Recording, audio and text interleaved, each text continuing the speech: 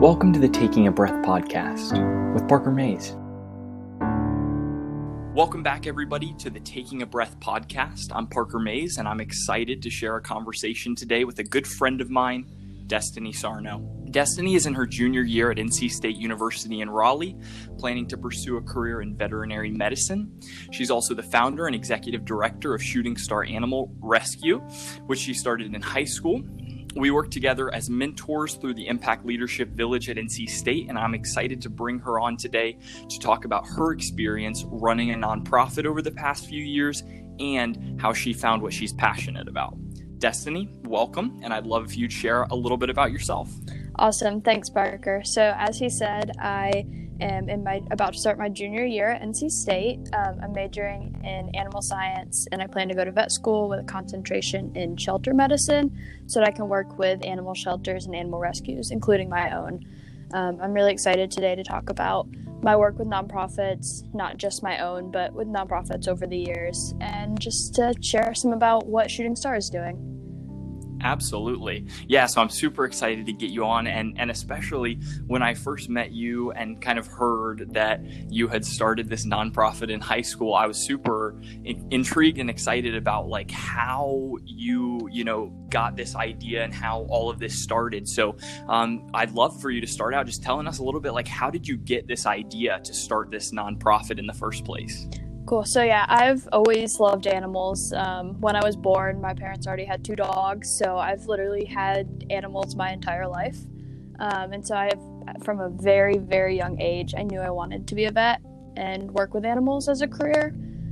So I think it was my freshman year of high school, we started fostering dogs for another local animal rescue. And I really loved working with those animals, and it was great.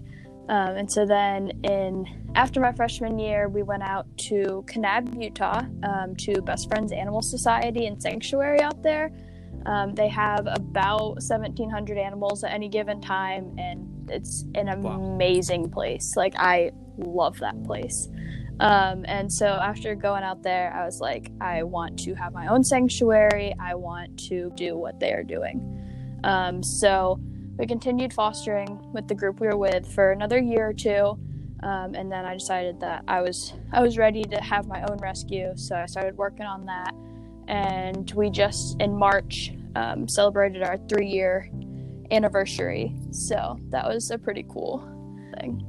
Yeah, wow, that's awesome. And that's so good to hear, like, from your background. And like, so how did you find what you love to do? So I know you mentioned like having that experience of like being at someone else's and really getting to connect with that. Would you say that's like your biggest thing, is just like trying out different things, and that's kind of how you landed on what you ended up loving? Yeah, that is definitely something I would definitely tell anyone.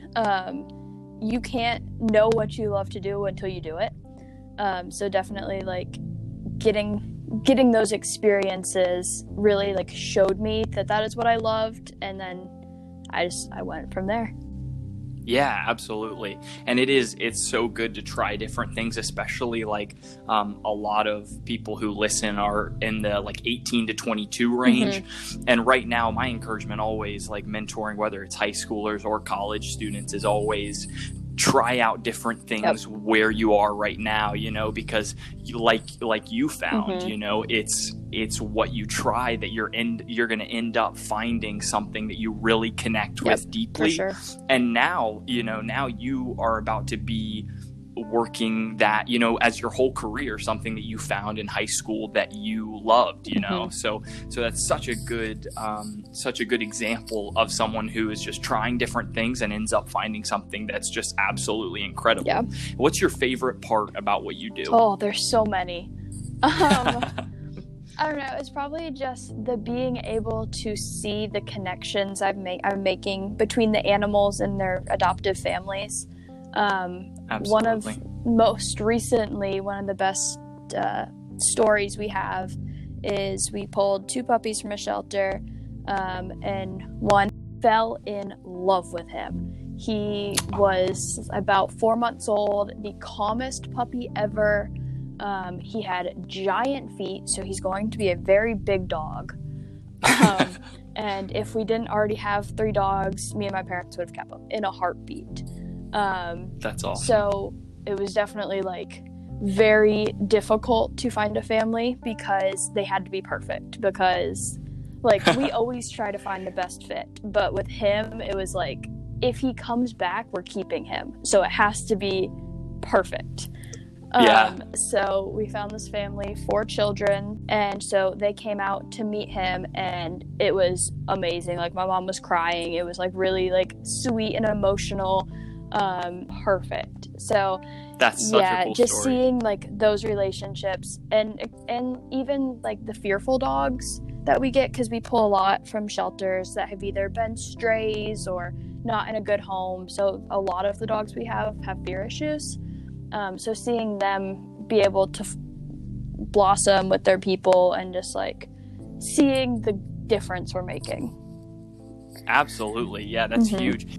How did you, when you're starting out, what types of things are you learning about? Like, as you're really young and you're doing something, you're kind of jumping in doing something that you really like to do. But what are some things early on that, as you're starting out, you learned? Well, in the beginning, it was definitely a lot of learning like the business aspect of forming a nonprofit. So all the paperwork that you have to submit and like go through the IRS and all that stuff. That's and awesome. Then just from there, like learning how to market on Facebook, how to get signed up with the websites like Pet Finder and Adopt a Pet that help you find potential adopters, and a lot of communication, calling vet references, calling adopters, emailing people, keeping all that contact, not letting people's emails slip through the cracks and miss someone. So definitely, I would say the biggest thing I've learned is communication. Yeah, no, absolutely. And that's really cool to hear. And so I think we've talked about it, but I couldn't remember, you have like the official, 501c3. Yeah. So all of that side of stuff, I'm sure was an interesting learning curve. And so, kind of moving in towards that side of it, kind of the learning and the leadership side of the business of the nonprofit, what would you say are some things that you've learned about your leadership style and how you work as a leader among other people? And I know we've talked about this a lot through the Leadership Village that we were a part of, and so what would you say that you've learned? Yeah, so I would say my leadership style is more of like a collaborative leadership style. I try, like, yes, I want them to know that like I'm the leader, but I want to be a resource for the people that I'm working with. So if they need someone to talk to, I want to be there for and I want to lead by example. So I want to model the behaviors that I want them to exhibit. I want to be doing the things that I'm expecting of them. So yeah, I would say just like leading by example is a huge thing for me. Yeah, definitely.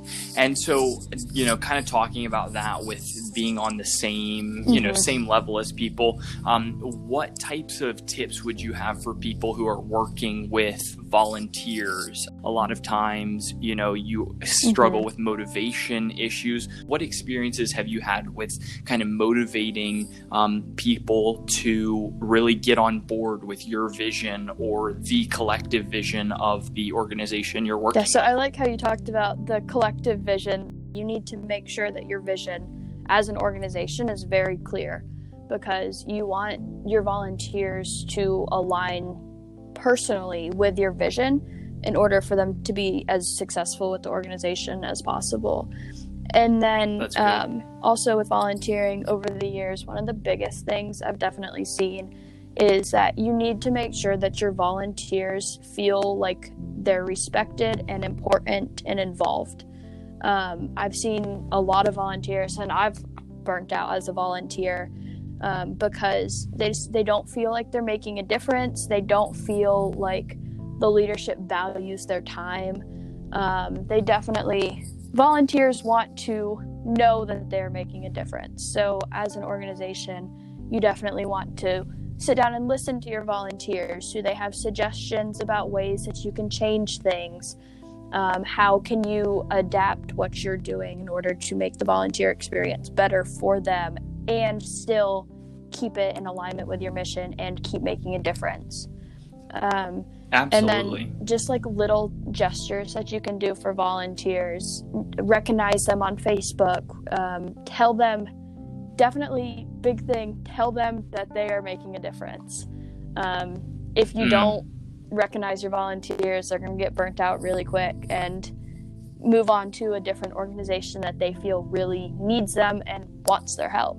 Wow. Yeah, that's huge. I thought that was so just like clear, succinct, and such good advice for anyone working in a nonprofit. And not only that, but thinking about them, like what they're looking for. So maybe someone's not like running a team of volunteers, but they're looking to volunteer and they're wondering like, oh, in advance of actually signing up for something, what should I be looking for? And those things that you're saying are huge to be looking for. Are they valuing their volunteers' time? Are they really appreciative? Can I make a difference? Do I feel like I would be valued here? So what would you say for someone who's like, I would really be interested in getting involved in being a volunteer, but I don't really know what I would want to do? Yeah, that's a great question. I mean, and it goes back to just try different things. If you start volunteering with an organization, yes, it's good to stay for a longer time because you can make a bigger impact. But if you start volunteering and it's really just not for you, you don't enjoy it, I don't have any problem with someone being like, just telling me up front, hey, this isn't for me. I'm going to go look and see if I can be more of an impact somewhere else. So definitely just talk to people.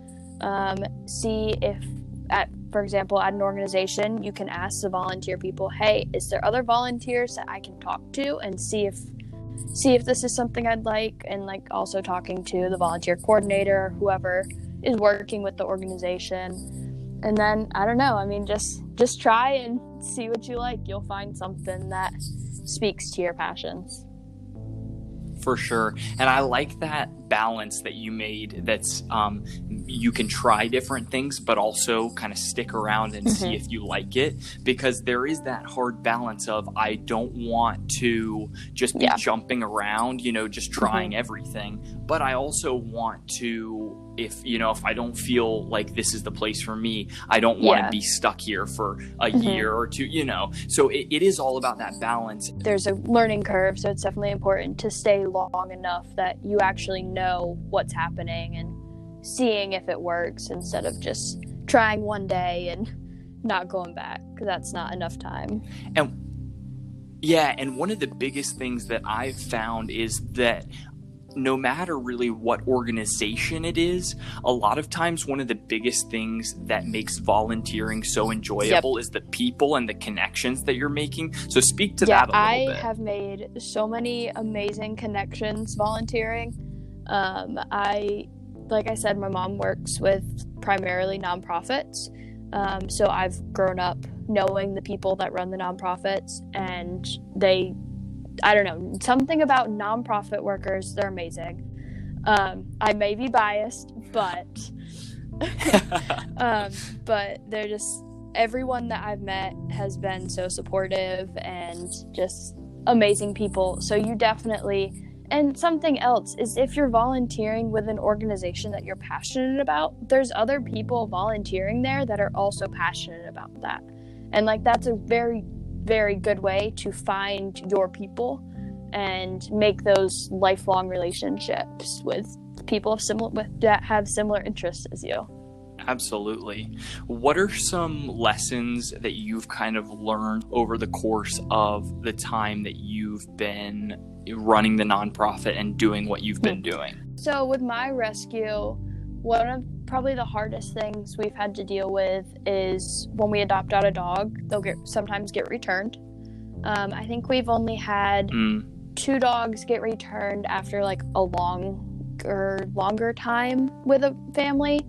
And so one of the more recent ones, they returned her because the vet said that there was a potential that she had pit bull in her.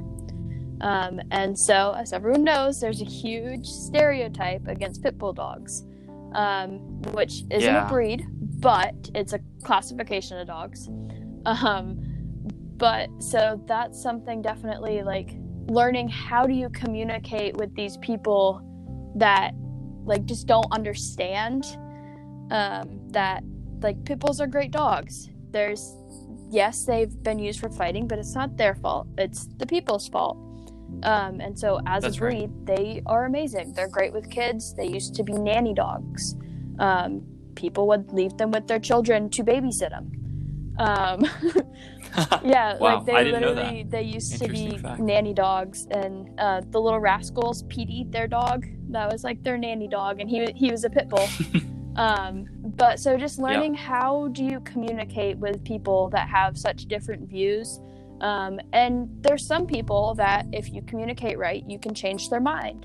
One of our other dogs, before he had been adopted out, the people that were supposed to adopt him emailed us and was like, hey, what breed is he? Like, people are telling us that he might have pit bull, and we're kind of worried.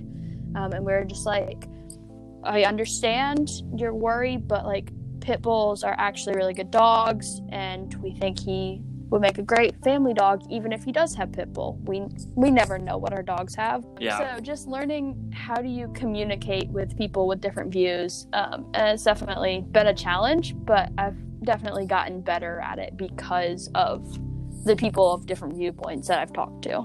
Definitely. And so we've touched on this a couple of times across the course of this conversation. What would be, if you could have one really good tip for people about communication, what would that be?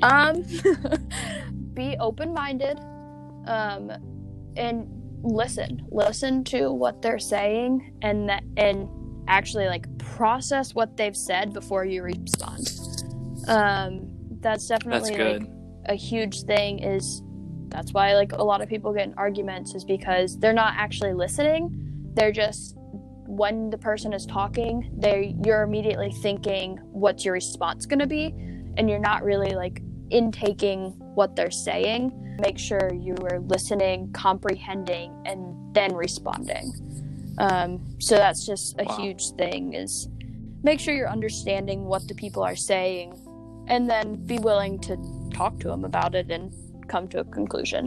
With everything going on right now, and I know some people, you might be listening to this later, we're in the middle of kind of the COVID-19 pandemic. And so what would be your advice to someone who's kind of struggling right now with being in isolation or being kind of feeling alone? This goes back to kind of that communication side of stuff. Like, what's been a takeaway for you from this kind of alone and isolation time? I would say balance the time you spend on technology versus not on technology.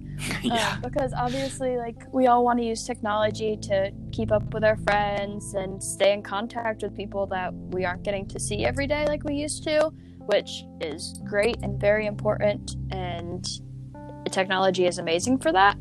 But it's also can be very overwhelming with the social media and all the news of what's happening with the pandemic, and because that's all that's on TV anymore.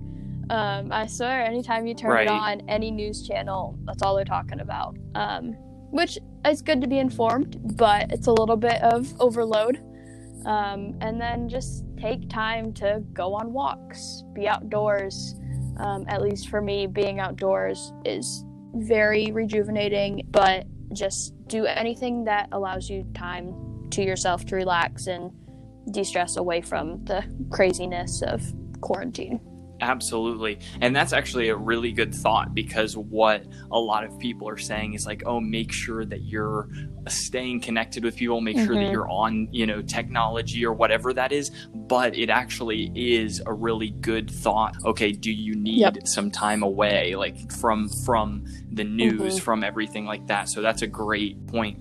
Well, I want to give Destiny a chance to plug the socials for both herself, but also her animal rescue, because I would love for you guys to go check out the work they're doing and just be able to keep up with them. Our main social media platform is Facebook.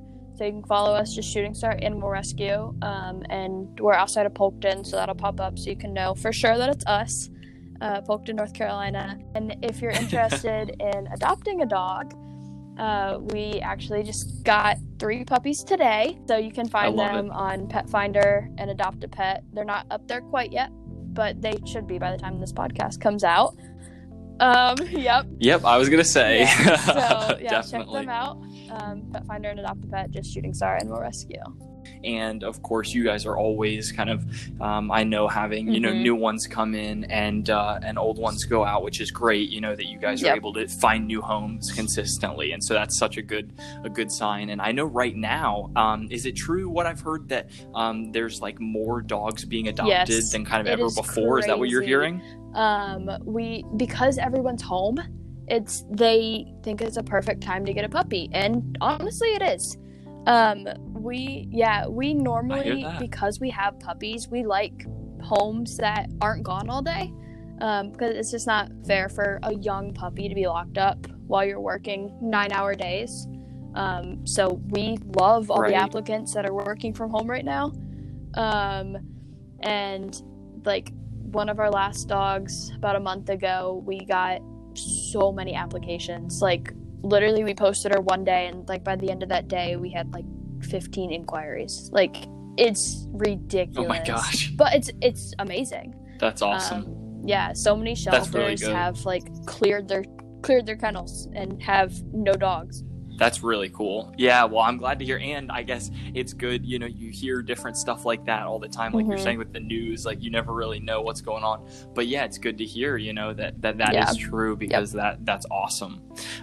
Cool. Well, and as I always mention with my guests, if you have any questions for Destiny, reach out to her, follow their socials and everything like that. Check out what they're doing. They've got some awesome stuff, obviously, as you're hearing, going on right now. And so I'm super excited just for this conversation and to continue the conversation as well. But I want to thank Destiny so much for coming on today, and we'll look forward to seeing you again next week. You've been listening to the Taking a Breath podcast with Parker Mays.